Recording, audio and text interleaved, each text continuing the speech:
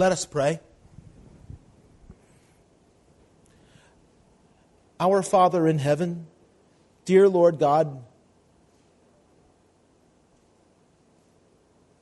dear Lord God, we thank you that we're here together today.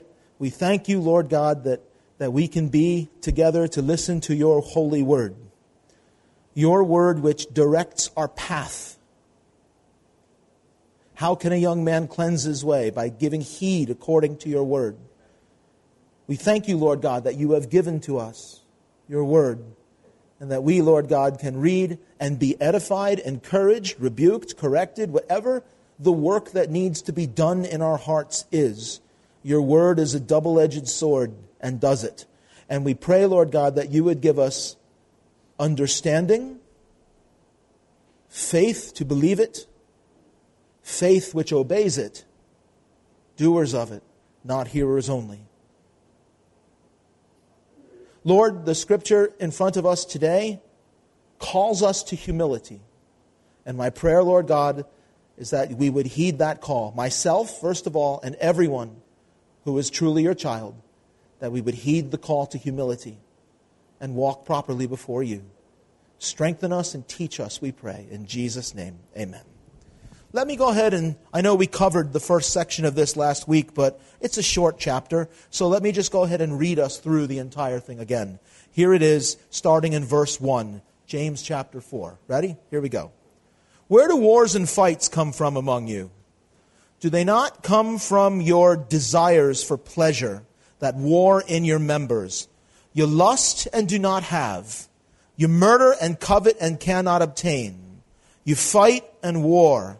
Yet you do not have because you do not ask. You ask and do not receive because you ask amiss, that you may spend it on your pleasures. Adulterers and adulteresses, do you not know that friendship with the world is enmity with God? Whoever therefore wants to be a friend of the world makes himself an enemy of God. Or do you think that the Scripture says in vain, the Spirit who dwells in us yearns jealously? But He gives more grace. Therefore He says, God resists the proud and gives grace to the humble. Therefore, submit to God. Resist the devil, and he will flee from you. Draw near to God, and He will draw near to you. Cleanse your hands, you sinners, and purify your hearts, you double-minded. Lament and mourn and weep. Let your laughter be turned to mourning and your joy to gloom. Humble yourselves in the sight of the Lord, and He will lift you up. Do not speak evil of one another, brethren. He who speaks evil of a brother and judges his brother speaks evil of the law and judges the law. But if you judge the law, you are not a doer of the law, but a judge. There is one lawgiver who is able to save and to destroy. Who are you to judge another? Come now, you who say, today or tomorrow we will go to such and such a city, spend a year there, buy and sell, and make a profit. Whereas you do not know what will happen tomorrow. For what is your life? It is even a vapor that appears for a little time and then vanishes away. Instead, you ought to say, if the Lord wills, we shall live and do this or that. But now you boast in your arrogance. All such boasting is evil. Therefore, to him who knows to do good and does not do it, to him it is sin. The passage is a fairly simple one then. And we went through the first part of it in the beginning that had to do with like wars and fights. Really what the collateral damage is of living for your own pleasure. We think that we just mind our own business, but when we go through life, and in view here is life in a church as a Christian, when we go through that and we're driven, ambitiously driven by self-motivation and self-desire and act towards brothers and sisters in the church that way, the collateral damage of that is what? Wars, fights, quarrels, division. Whose fingerprints are all over that? Come on, whose fingerprints are all over that? Who's the divider of the brethren? Who's the great sower of discord? Who's the father of lies? That's why this passage goes on to say what? Resist him. And we'll talk about that in a moment. But it actually goes on to say, you don't really have what you want for two reasons. One, you don't ask. And two, when you do ask, you ask wrong. Because even your praying is motivated by your selfish thought. It's strong. It's a strong rebuking passage, right? It's not just an angry preacher standing in front and it's not what it is. It's a passage that's meant to do some surgery on our souls, right? So we receive it that way. So he says adulterers and adulteresses. It's a strong accusation. But you know what adultery is? As wicked and cruel and lawless as it is, adultery is the betrayal of a singular commitment to your partner in marriage, right? Spiritually, adultery is committed when we love this world that God has sentenced as doomed and has promised to destroy. This world that God regards as an enemy. This world that by God's own sovereign allowance is governed by Satan. When we love this world, we're committing a spiritual adultery against the one who redeemed us, who promises the fullest revelation and experience of his blessings in our future, not in our present. Don't you know that friendship with the world is enmity with God? And there's a powerful word here that I don't know if I made enough of last week. Whoever therefore wants to be a friend of the world makes himself an enemy of God.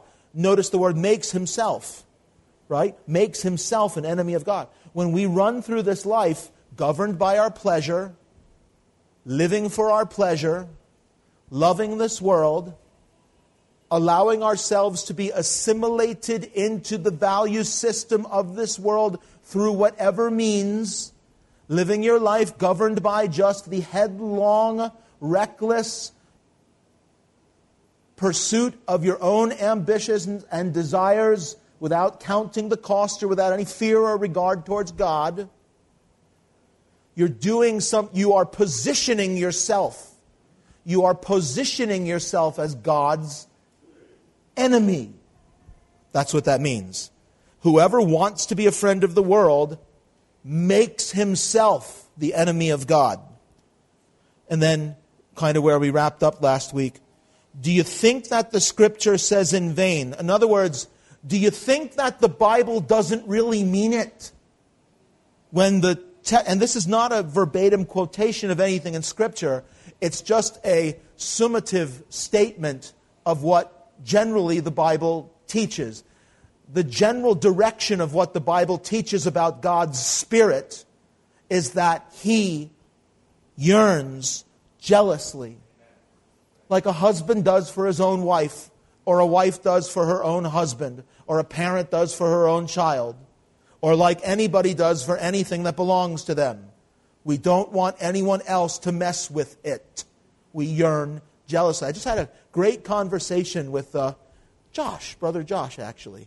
We were talking yesterday here. Wonderful conversation talking about the difference between jealousy and envy. A lot of time, remember that? A lot of time in modern English, when we talk about jealousy, what we mean is envy, right? But actually, jealousy, used in biblical language, is often used in a very positive sense to describe what attribute of God? Holiness, right?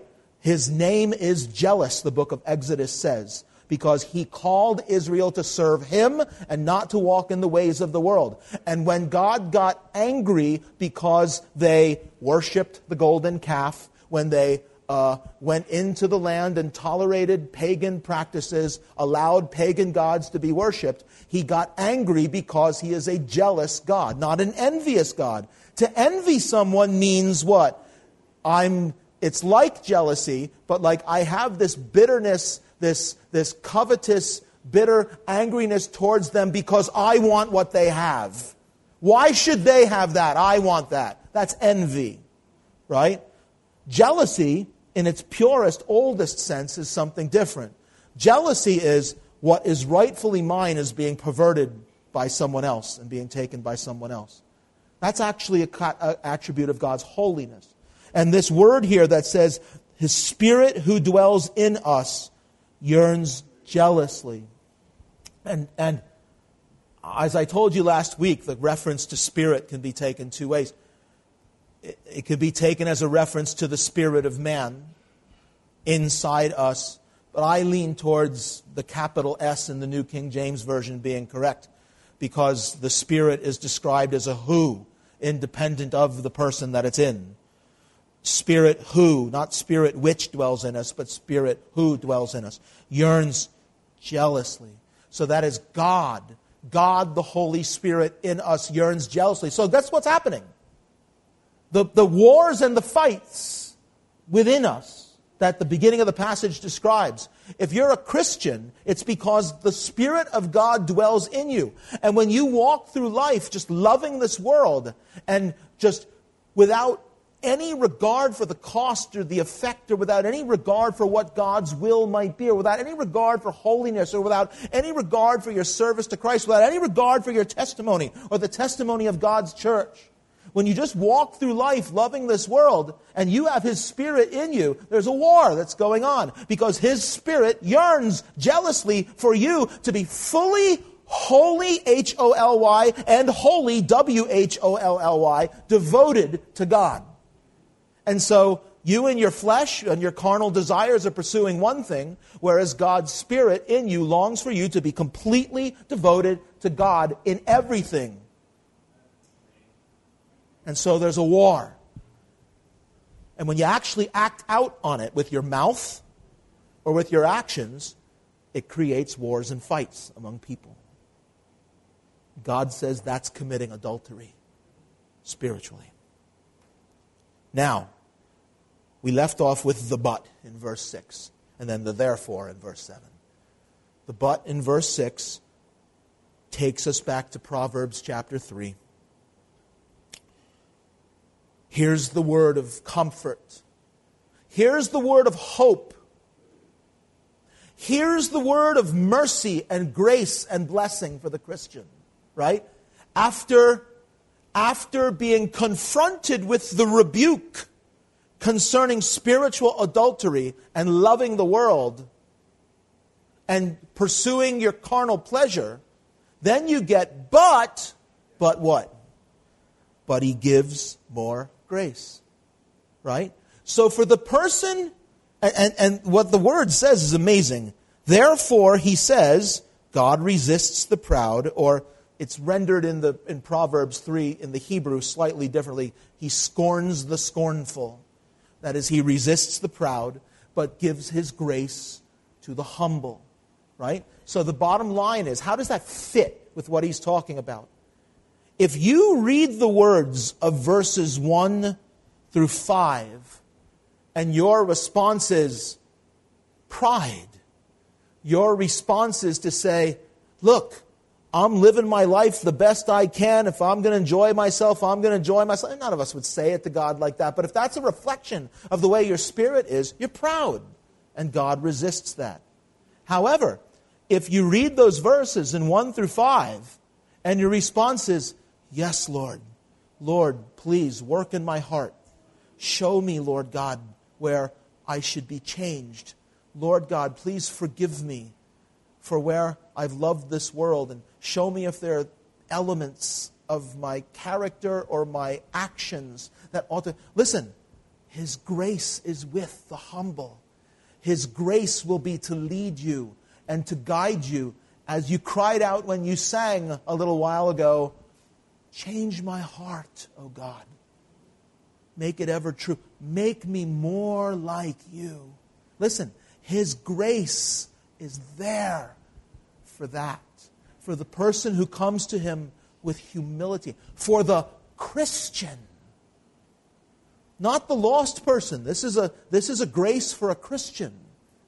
A lost person is not saved by changing his life, right? A lost person is not saved by saying, God, change me.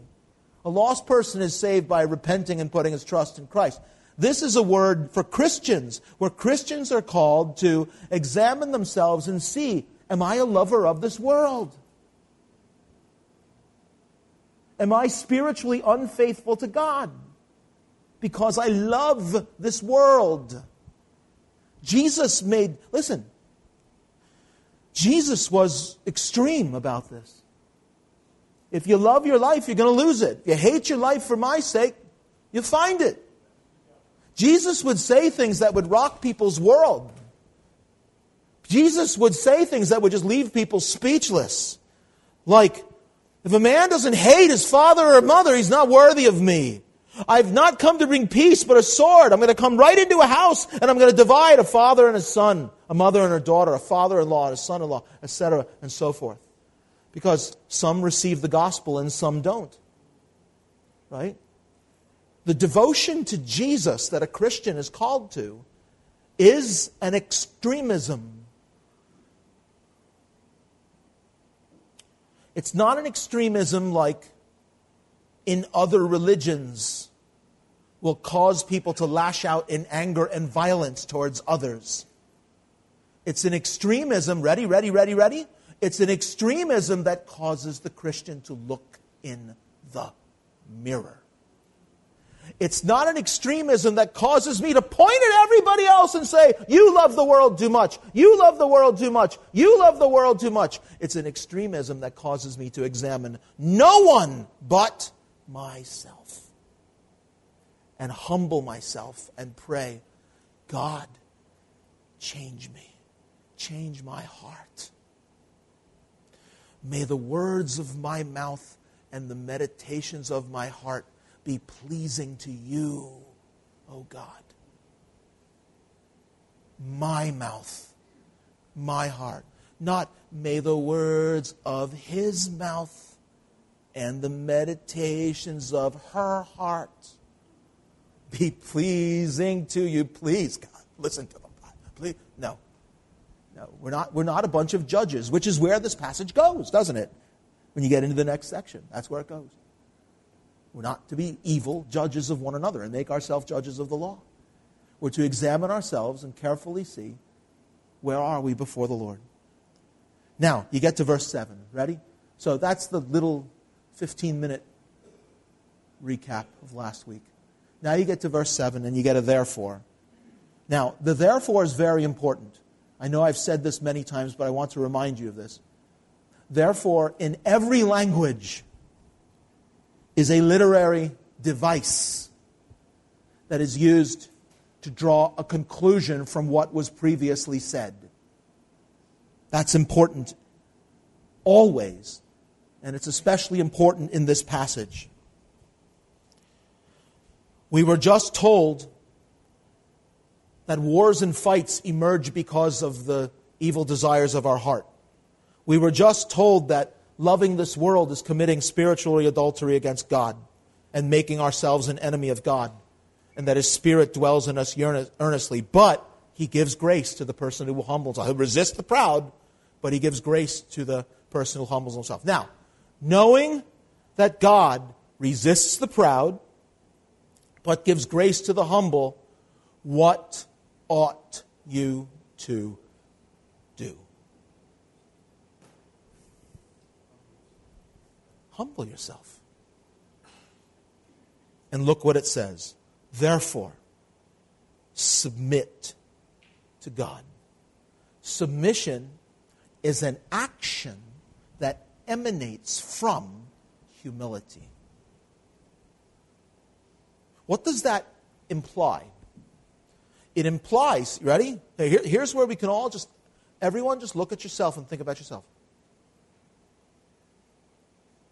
If the conclusion is to submit to God, then the implication must be that the person who walks around driven by their own desires stirring up all sorts of discord and wars and strife.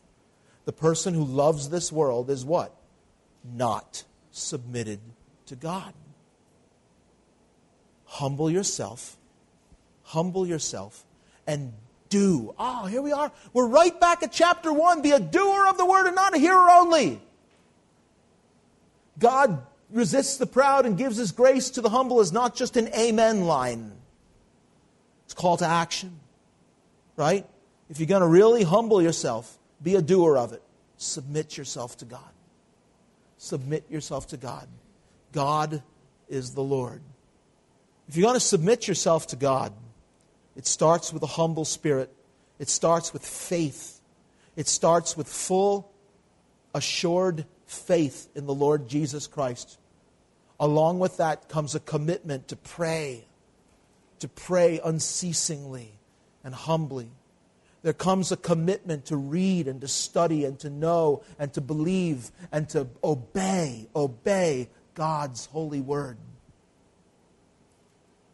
That's the person who submits to God.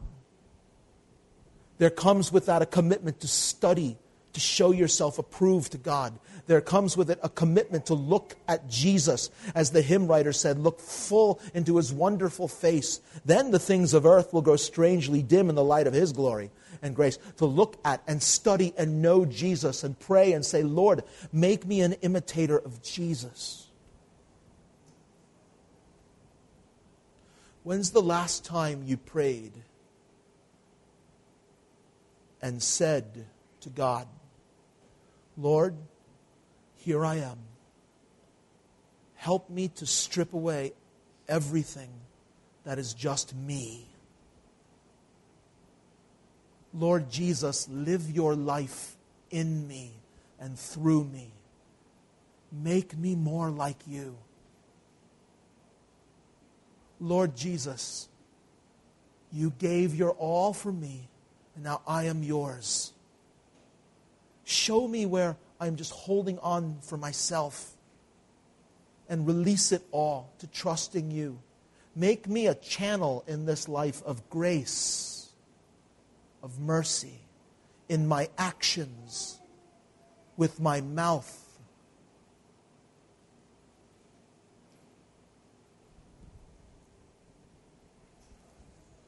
Make me someone who, when other people are around, they are compelled to say, like those people in the Bible observed about Christ's disciples, they were with Jesus. When's the last time you prayed like that?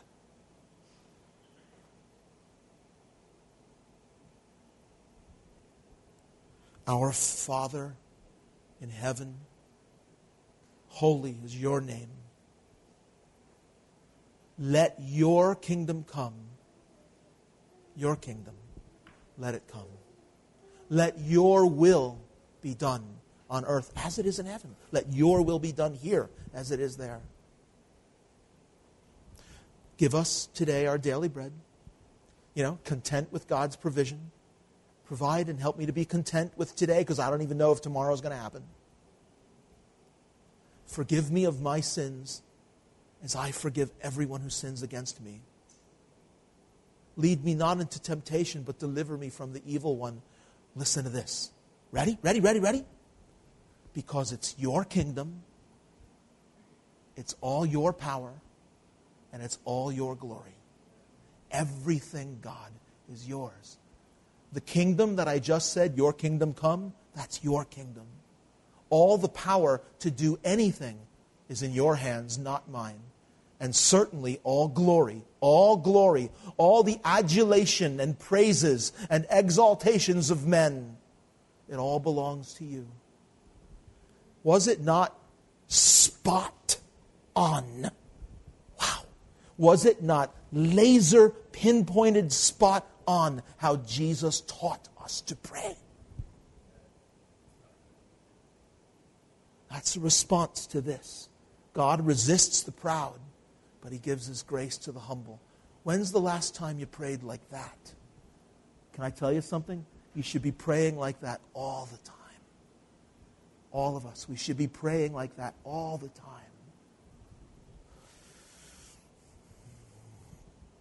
submit to God. Look at this. Resist the devil, and he will flee from you. And this is all hand in hand. This is all part of the therefore. See, God resists the proud and gives His grace to the humble. Therefore, submit to God implies that the person who loves this world and walks just in his own ways and allows his own desires even to stir up divisions and strife and wars, that person is not submitted to God. But you're also told to resist the devil. What does that imply? That implies when you love this world and you walk only according to your own desires, and you allow the headlong pursuit of your own ambition to stir up divisions and quarrels and strife, listen, who are you serving? Who are you serving? The devil. So that's why the therefore, that is the conclusion of all of that, is submit to God, resist the devil. Now, let's just talk. It could be a whole sermon, and I'm not going to do that. Famous last words. But resist the devil. There's two things there. There's a command, and there's a promised result. Right? You might say, in a sense, that the devil is the classic bully. Right? He does nothing but cause trouble. But when he's resisted, he runs. He doesn't run right away. And he doesn't stay away for long. But he does flee when he's resisted. That's the sovereign design and will applied of God. It's good to know. You should act on it. If you're going to resist the devil, how are you going to do that? Well, there's the obvious things that I just mentioned. You need to walk closely with God. That's actually the next sentence, isn't it? Draw near to God and He'll draw near to you. Right? So if you're going to resist the devil, you need to be submitted to God. You need to be drawing near to God all the time. Right? That's why the whole spiritual adultery thing is so important. Because if you love the world, you can't draw near to God. Because God, listen, you might not like me. You actually might not like me for saying this, but I'm going to say it because it's the clear teaching of Scripture. God is going to destroy this world. The world is the enemy of God. And when you walk through it day by day, loving it, embracing it, I'm not talking about the people. I'm not talking about care and compassion for people, helping the poor, preaching the gospel to the lost. That's not loving the world in the sense that the loving the world here is taking all of my desires and pleasures and just grabbing everything that the world's got. Filling my mind with its entertainments and philosophies and everything else, listening to filth and garbage, looking at filth and garbage, and filling my mind and filling my spirit with corruption. I am making myself God's enemy, and I am serving Satan when I do that. If you're going to resist the devil, you need to be walking closely with God. And you can't walk closely with God if you're also holding hands with his enemy. It's basic, common sense, axiomatic principles of life. You're not God's friend if you love his enemy. Simple as that. So number one, if you're going to resist the Lord, or resist Satan, you have to walk closely with the Lord. Prayer. All the things the early church did, right? Acts chapter 2, the end of the chapter. And the church gave themselves daily to the apostles' doctrine, to the breaking of bread, to fellowship, and to prayer. The first church, the first thing that we're told about the first church is every day they gave themselves to the teaching, learning the word. They gave themselves to the breaking of bread, which I believe to be a reference to the Lord's table, though some believe it to be simply fellowship in breaking bread together. But I don't think that, because the word fellowship is immediately used after that. So the redundancy is not logical. So they gave themselves to the apostles' doctrine, to the breaking of bread, which is the Lord's table, that is remembering the Lord's sacrifice. To fellowship, which means sharing life together. And to prayer. If those things are not part of your life, if those things are optional, if those things are down low, if those are things that you don't kick, claw, fight, and scratch to make sure you get yourself into, you're not walking closely with God. And you need to look in the mirror. Not point at other people, but look in the mirror. And say, God, forgive me, help me change this. But you know what? The second thing I think that comes with resisting the devil is recognizing him. How do you resist that which you don't recognize? And may I say something to you? The first thing filters into the second. If you're not walking closely with God, you will not recognize the work of the devil. Listen to me. Don't tell me Satan this, Satan that. Because, when we talk about the works of Satan, we think about maybe someone who's addicted to drugs living on the street. And boy, Satan's really got them. Or we think of someone with all these awful habits in their lives. Or we think of like an atheist, a militant atheist who fights against the existence of God. Whatever comes up in your head when you think of the devil, right? You think of the really creepy looking character in the Passion of the Christ movie, or something like that. The Bible does not teach any such thing about Satan. Here's the enemy that you're called in this passage to resist. He's the most powerful angel that God ever made. That's where he started. And his name was Lucifer. And his permanent place, his duty assignment, to put it in military terms, his deployment was to be right around the throne of God himself. He rose up in rebellion, and he was cast out of heaven. This creature is so persuasive and powerful that he persuaded, ready, a third of the angels in heaven. Think. He persuaded a third of the angels in heaven to rise up in rebellion against God. How long did that last? He was cast out, and guess where he came? Here.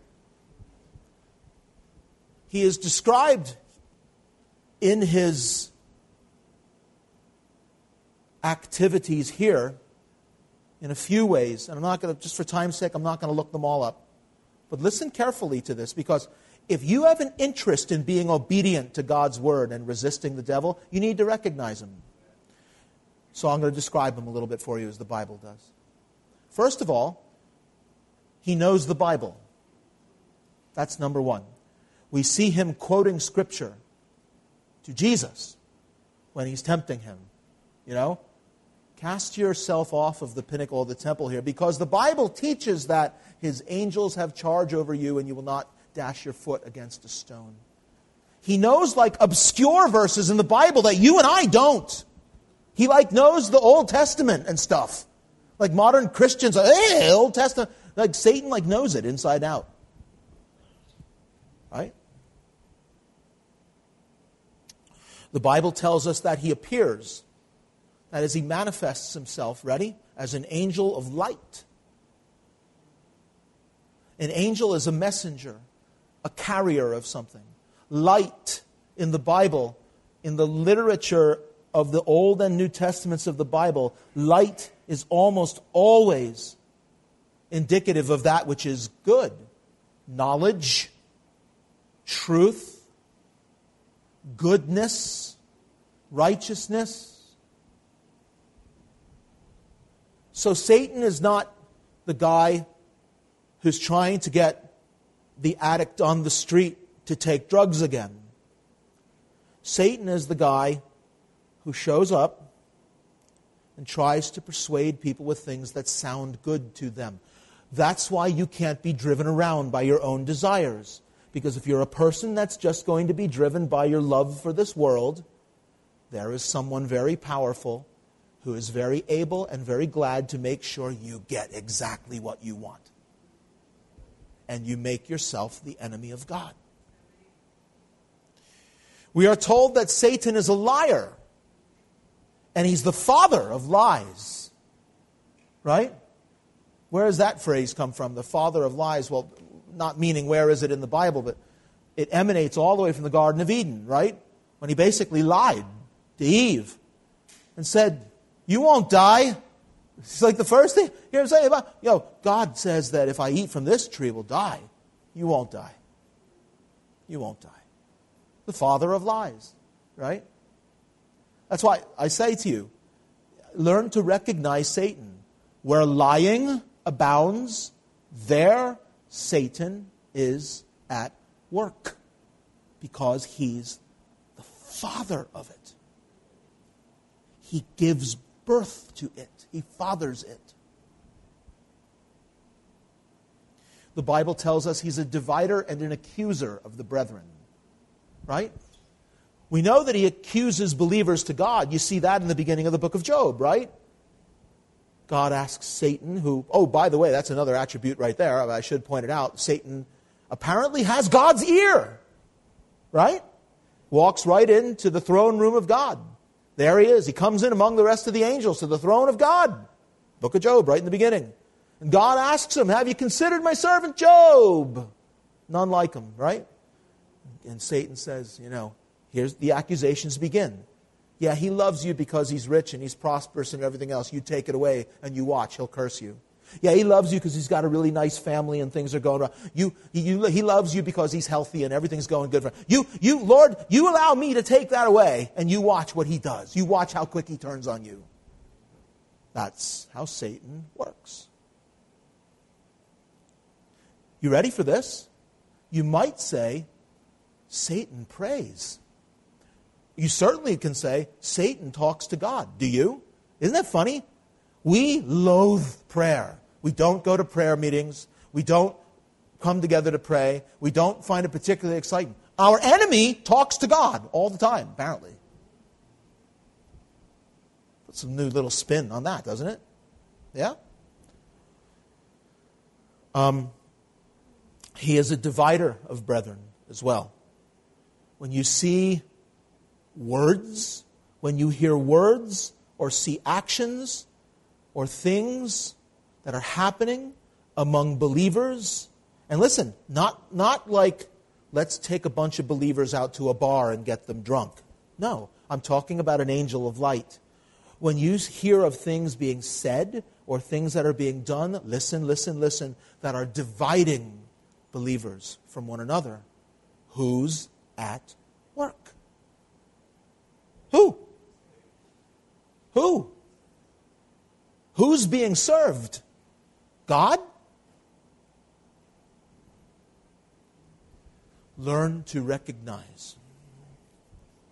There are some ex-military people in here who have been trained in enemy identification. Every Christian should be trained in enemy identification. And here's the training manual. Here it is. Read it. Believe it. Obey it.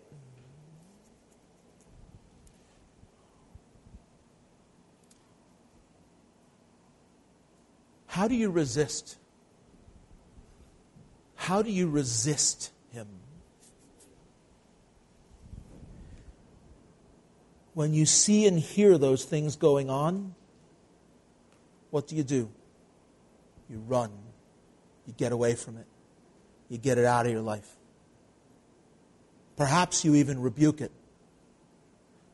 What happened when Jesus was with the disciples and Peter, after he asked, who do men say that I am? Blah, blah, blah, blah, blah. Who do you say that I am? You're the Christ. Right? Then Jesus, at that moment, when he recognized that they understood that he was the Messiah, he said the first thing that he started to do was what? Let me tell you what's going to happen to me. I'm going to be betrayed. I'm going to be crucified. And on the third day, I'm going to rise from again. And Peter, the very one who said, you're the Christ, said, no, Lord, that is not going to happen to you. Jesus did not just nod his head, didn't shake his head. He said to Peter, get behind me, Satan. Because he recognized who was at work corrupting.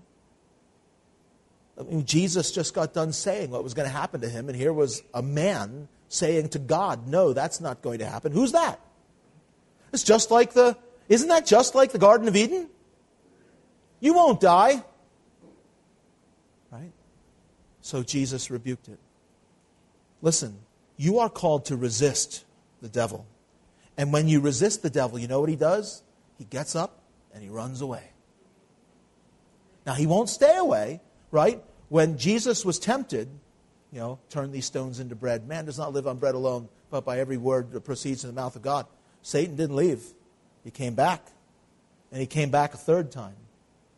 And then throughout Jesus' ministry years, including the anecdote that I just gave you, he continued to appear, right?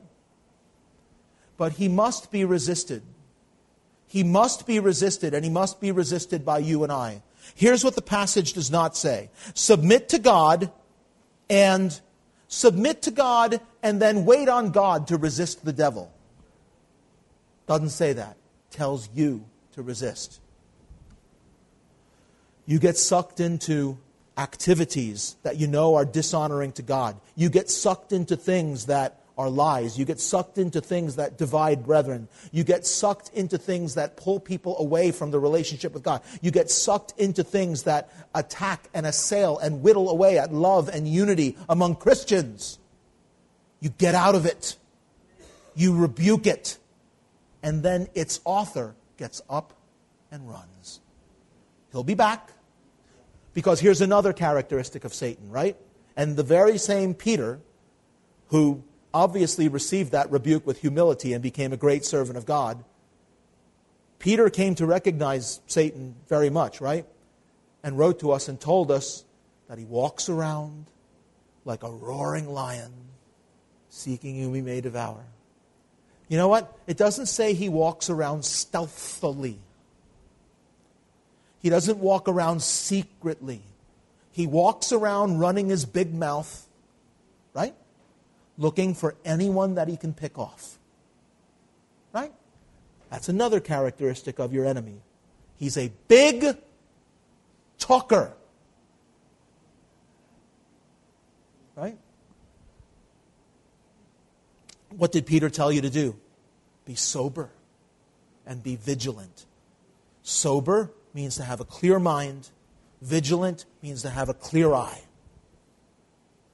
Walking closely with God, your thoughts given to Him, your eyes wide open, watching for this enemy who with his big fat mouth continues to walk around sowing all sorts of problems and relentlessly never gives up. You resist, he runs away, but he'll be back.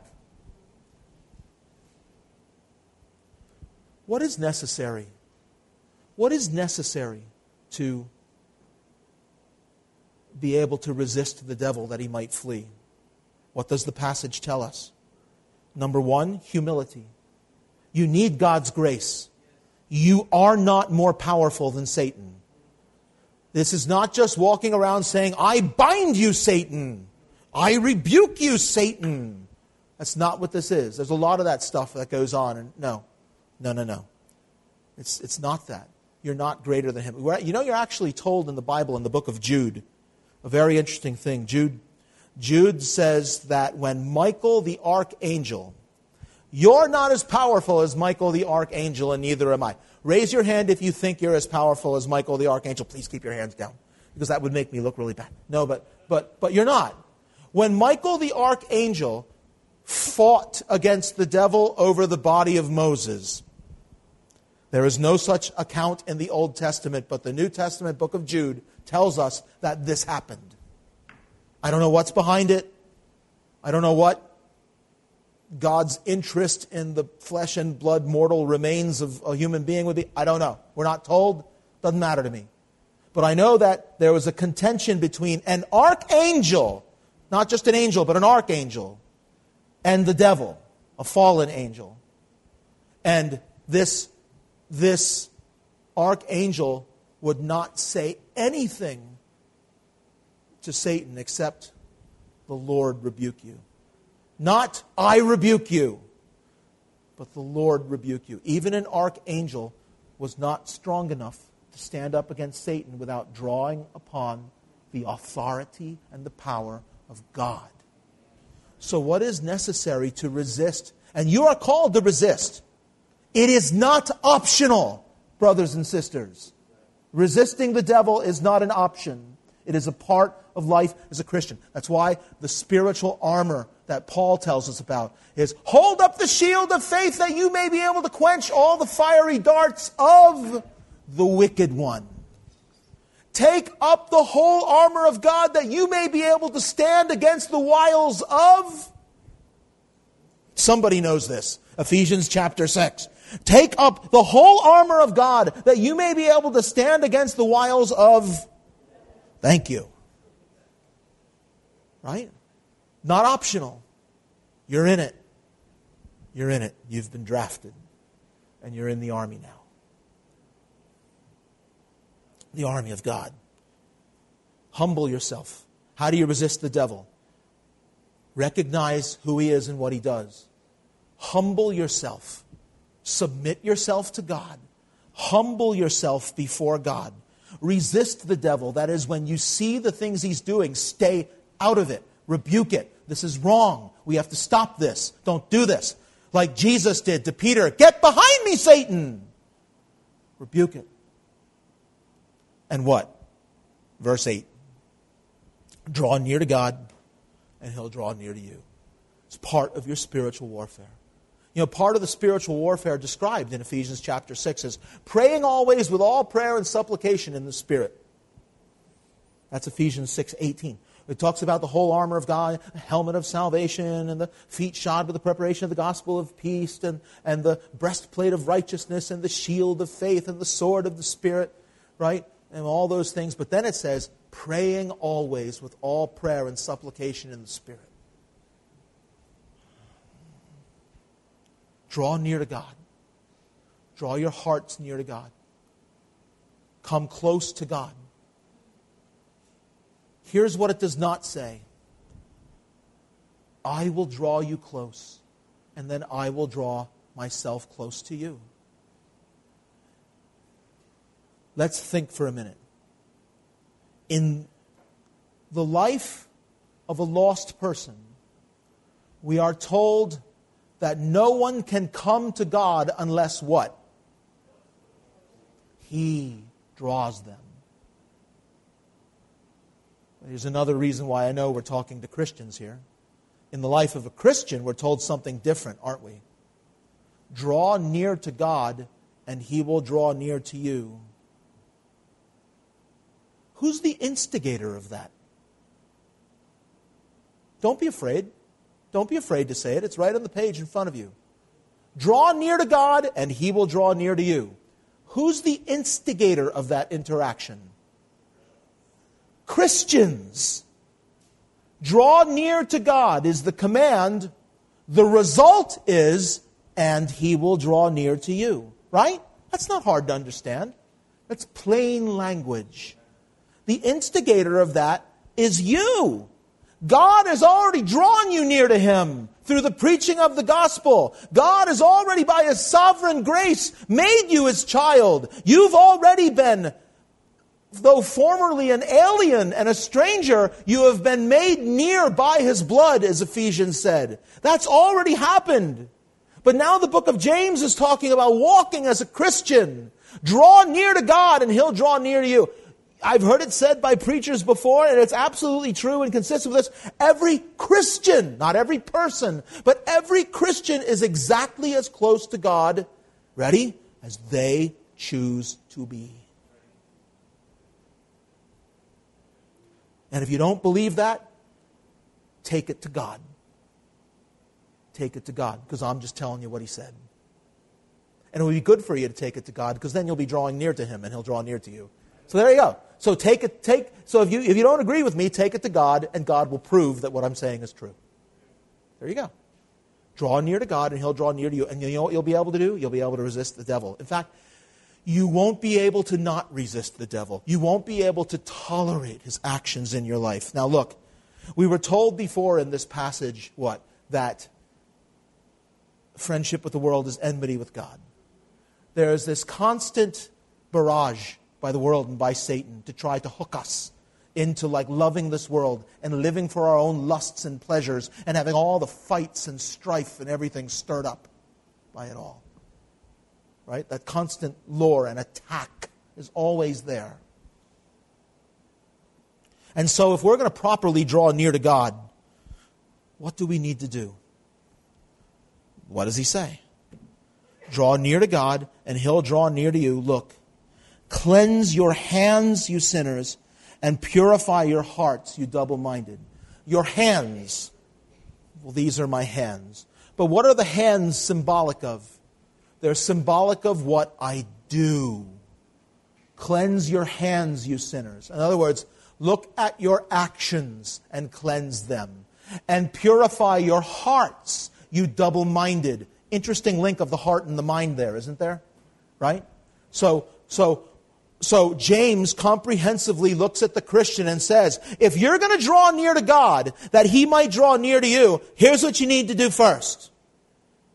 Cleanse your heart, cleanse your hands. Look at what you're doing.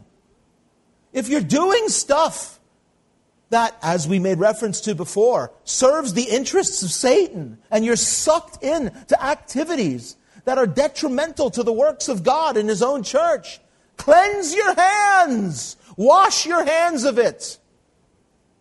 And purify your hearts, you double-minded.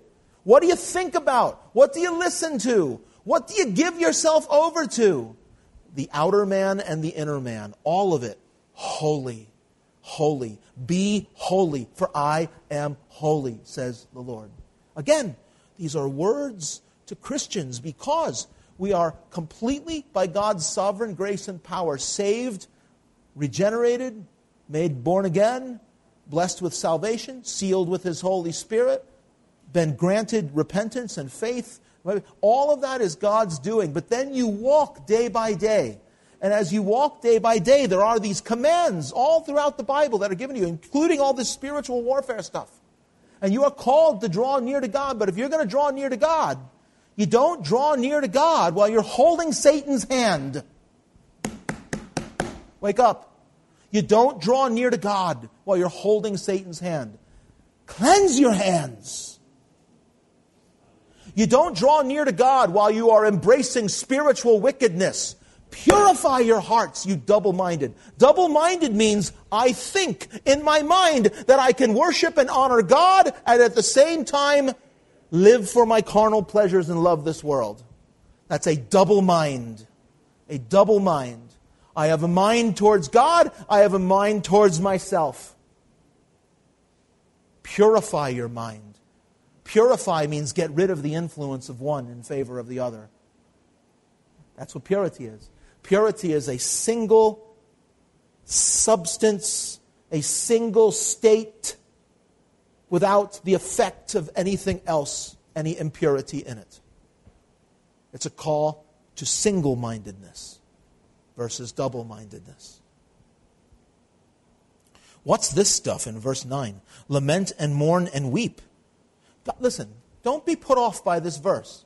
God is not speaking and describing here the Christian life. We're not called to a life of lamentation and mourning and weeping. We're not called to a life of mourning and gloom. That's not the idea. We're actually called, as Philippians says, what? Rejoice in the Lord always. Rejoice in the Lord. We're called to joy in God. But the reason that he's saying here, lament and mourn and weep, is because if you go all the way back to the beginning of the passage, he's addressing people who are causing all sorts of strife and division because of their own ambition, because of acting out of their selfish desires and ambitions.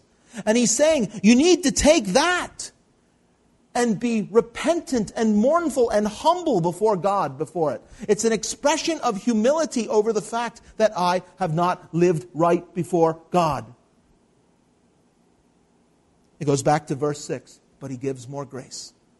You humble yourself like that, and God interjects himself into your day-by-day existence with his grace. Yes. Lament and mourn and weep. Let your laughter be turned to mourning and your joy to gloom. Humble yourselves in the sight of the Lord, and He will lift you up. The contrast in those two statements is what? The first half talks about yourself. The second half talks about He. The first half talks about what you do. The second half talks about what He does.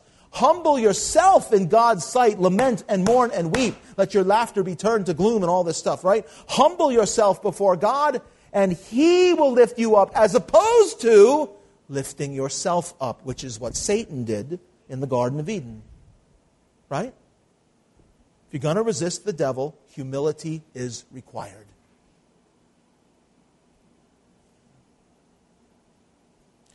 The last two paragraphs here, just sail through them, because there's two examples given of ways that pride manifests itself among the lives of Christians. One is unrighteously judging one another. And two, listen carefully, is putting off doing good and serving God for the sake of your own love of this world. Right? Number 1, verse 11, do not speak evil of one another, brethren. And we kind of went over this a little bit last week. I got ahead of myself, but don't speak evil of one another, brethren. Who is being served when we speak evil of one another? Let me ask it not rhetorically, but let me actually have you respond. Ready? Who is served when we speak evil of one another? Very good. Add that to your list of recognizing your enemy. Right? Don't speak evil of one another, brethren. He who speaks evil of a brother and judges a brother speaks evil of the law. But if you judge the law, you are not a doer of the law, but a judge. There's one lawgiver who's able to save and destroy. Who are you to judge one another? In other words, it's a paragraph that basically says this. When you are speaking evil of your brethren, you are judging them. Simple as that. You're judging them according to whatever you understand to be the law. Whether you're right or not is irrelevant. You are judging them. You have some understanding of the way things ought to be, and you are judging your brethren when you speak evil against them. There's no way around that. That's true. That's what James is getting at. And when you're doing that, you're using the law in a way that God did not intend for it to be used. Don't have time to turn there, but what does Galatians chapter 3 say about God's law? It says something extremely eye-opening and important. Oh, we have time. Turn there. Galatians chapter 3. I want you to see this. Come on now, turn there and look at it. This is part of drawing near to God, is getting into His Word together, which is why we're here. Galatians chapter 3 and verse 19. Galatians 3:19. What purpose then does the law serve? Now, the reason that Paul is asking that question is because the issue in Galatians is different from the issue in James. But the answer they come to is the same. The issue in the book of James is that people are using what they understand to be the law to judge one another. The issue in Galatians is that people are using the law to tell people whether they're saved or not. But in either case, what's the same is the law is being misused, and the law is being misused because the people that are using it don't understand what it is. Do you follow that?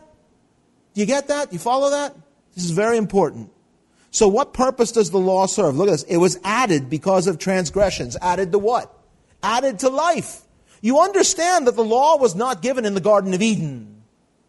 The law was not given to Noah. The law was not given to Abraham or Isaac or Jacob or Joseph.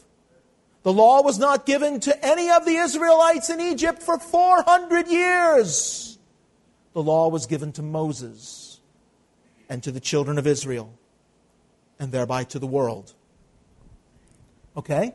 So the law was added to an already sinful world. Why? It says, because of transgressions, till the seed should come to whom the promise was made. No time to break that all down, but that's a reference to Jesus. In other words, the purpose of the law, listen, the law in its written codified form did not exist in the beginning. It was added in centuries after man was already on the earth to hold us in place until the real hope of redemption came. You can't save yourself through the law. The purpose of the law is to show men that they are sinners, so that they see that their only hope of redemption is through the seed. That's Jesus. That's the seed that was promised to Abraham. In him, all the families of the earth will be blessed. That's a reference to Jesus. Still in Galatians chapter 3, look at verse 24. The law was our tutor to bring us to Christ, that we may be justified by faith. That's the purpose of the law. To the Galatians, you would say, the purpose of the law is not to show people how they can be saved. The purpose of the law is to show people that they can't be saved through their own works, but only through faith in Christ. To James's audience, he would say, the purpose of the law is not so you can judge each other. The purpose of the law is not so you can speak evil of one another and feel justified doing it.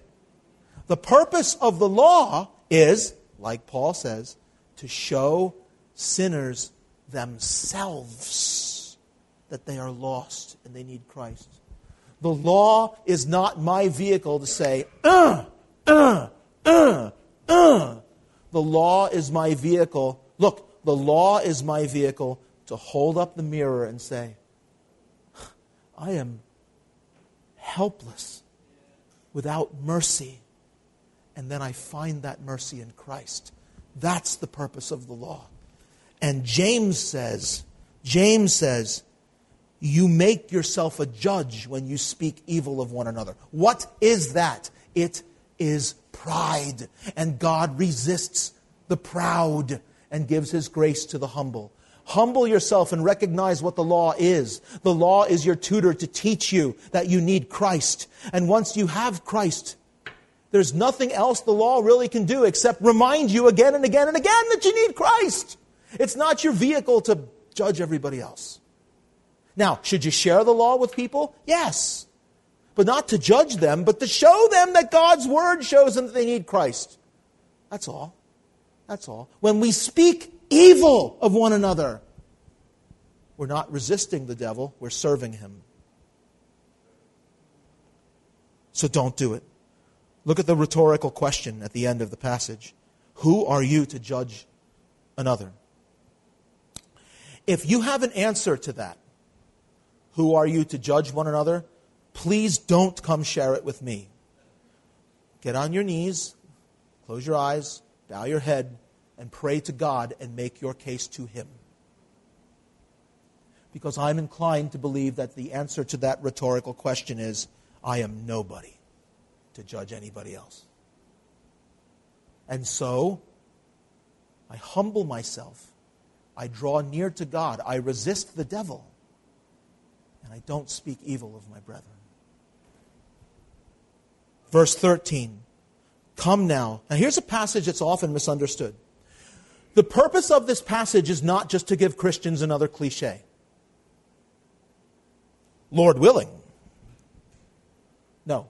The purpose of this passage is to show that it is pride for us to put off serving God and doing good for the sake of our carnal interests. Read it.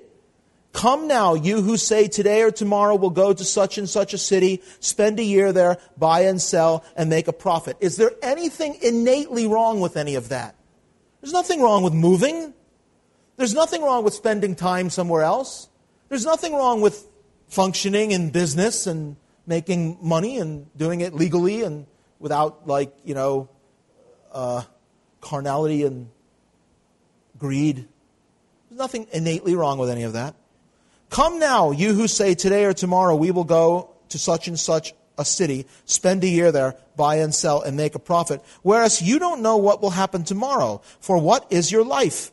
It's even a vapor that appears for a little time and then vanishes away.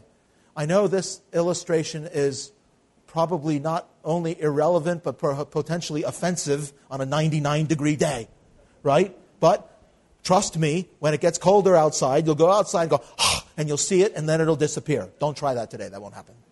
Go sit in front of your air conditioner or sit in your pool and drink something cold and relax. All right? It's going to be hot today. So, come now, you who say all this. Look, you don't know what's going to happen tomorrow because your life is like that vapor that comes out and just disappears. Instead, what you ought to say is, if the Lord wills, we shall live and do this or that. But now you boast in your arrogance. All such boasting is evil. He's not innately attacking the practice of moving and starting a business. Here's what he's doing. Notice verse 17. Therefore. What does therefore mean? Therefore means what he's about to say is the conclusion that he drew from what he just said before, right? Therefore, to him who knows to do good and does not do it, to him it is sin. In pride, people, listen, people in churches, people sitting in churches just like us, people just in their own life, Christians will be given the opportunity to do good and to serve God. And they will say, I'm not going to be involved because I'm planning to go away for a year and buy and sell. That's what he's talking about. Is when Christians put off serving God today because of stuff they think may happen a year from now. You don't even know what's going to happen tomorrow. And you're going to say no to serving God today? All such boasting is evil. That's what the passage means. It's not just so we can make sure we say Lord willing whenever we say something about tomorrow or next week or after that. Though we should say that. We absolutely should say God willing, and it should come from a sincere heart. Right? But really what he's talking about is when Christians will say, I'm not going to do good, I'm not going to serve God, I'm not going to be involved with the work of the gospel, which we're all called to here together. I'm not going to be involved because I'm doing this tomorrow, I'm doing this next week, I'm doing this next month, and I'm doing this next year. God has not called you to a life where you just plan out things based on your own interests without any regard for the fact that He, in the church, has given you spiritual gifts that He expects you to use for the growth of the body and for the work of the ministry. His grace to you is that He saved you. His grace to you is that He's given you abilities and gifts that the body of Christ desperately needs. And that's another way that pride corrupts. Because we say, nope, not doing that, doing this. That's what he's talking about. And so these two paragraphs, starting in verse 11 and hey, listen, this is just straight up old-fashioned Bible exposition here. This is just opening the book, reading what it says, explaining what it says. I can't apply it to your life. You got to look in the mirror. I'm not your judge. You got to look in the mirror. These paragraphs are talking about speaking evil of one another and judging one another. That's pride. Putting off doing good for the sake of your own interest. That's pride. It's immaterial to me whether you like that or not. It's immaterial to God whether I like that or not. God has saved us by His grace. And this is what He calls us to.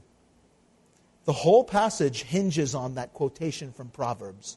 He resists the proud, but gives His grace to the humble. When you hear this, do you respond with, no? Or do you respond with, Lord, please show me.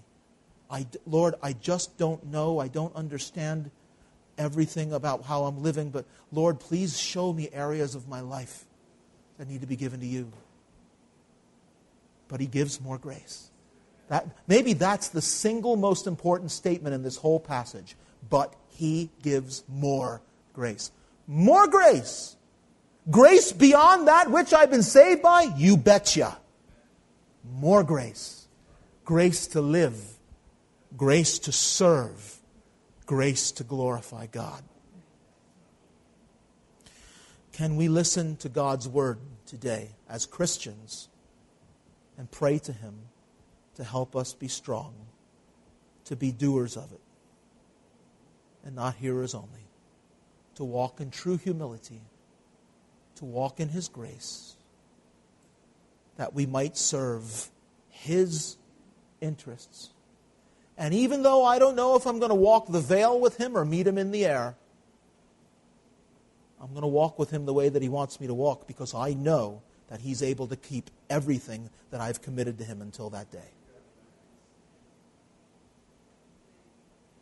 Ken and Fanny, come and lead us in our last hymn, and then we'll be done for today.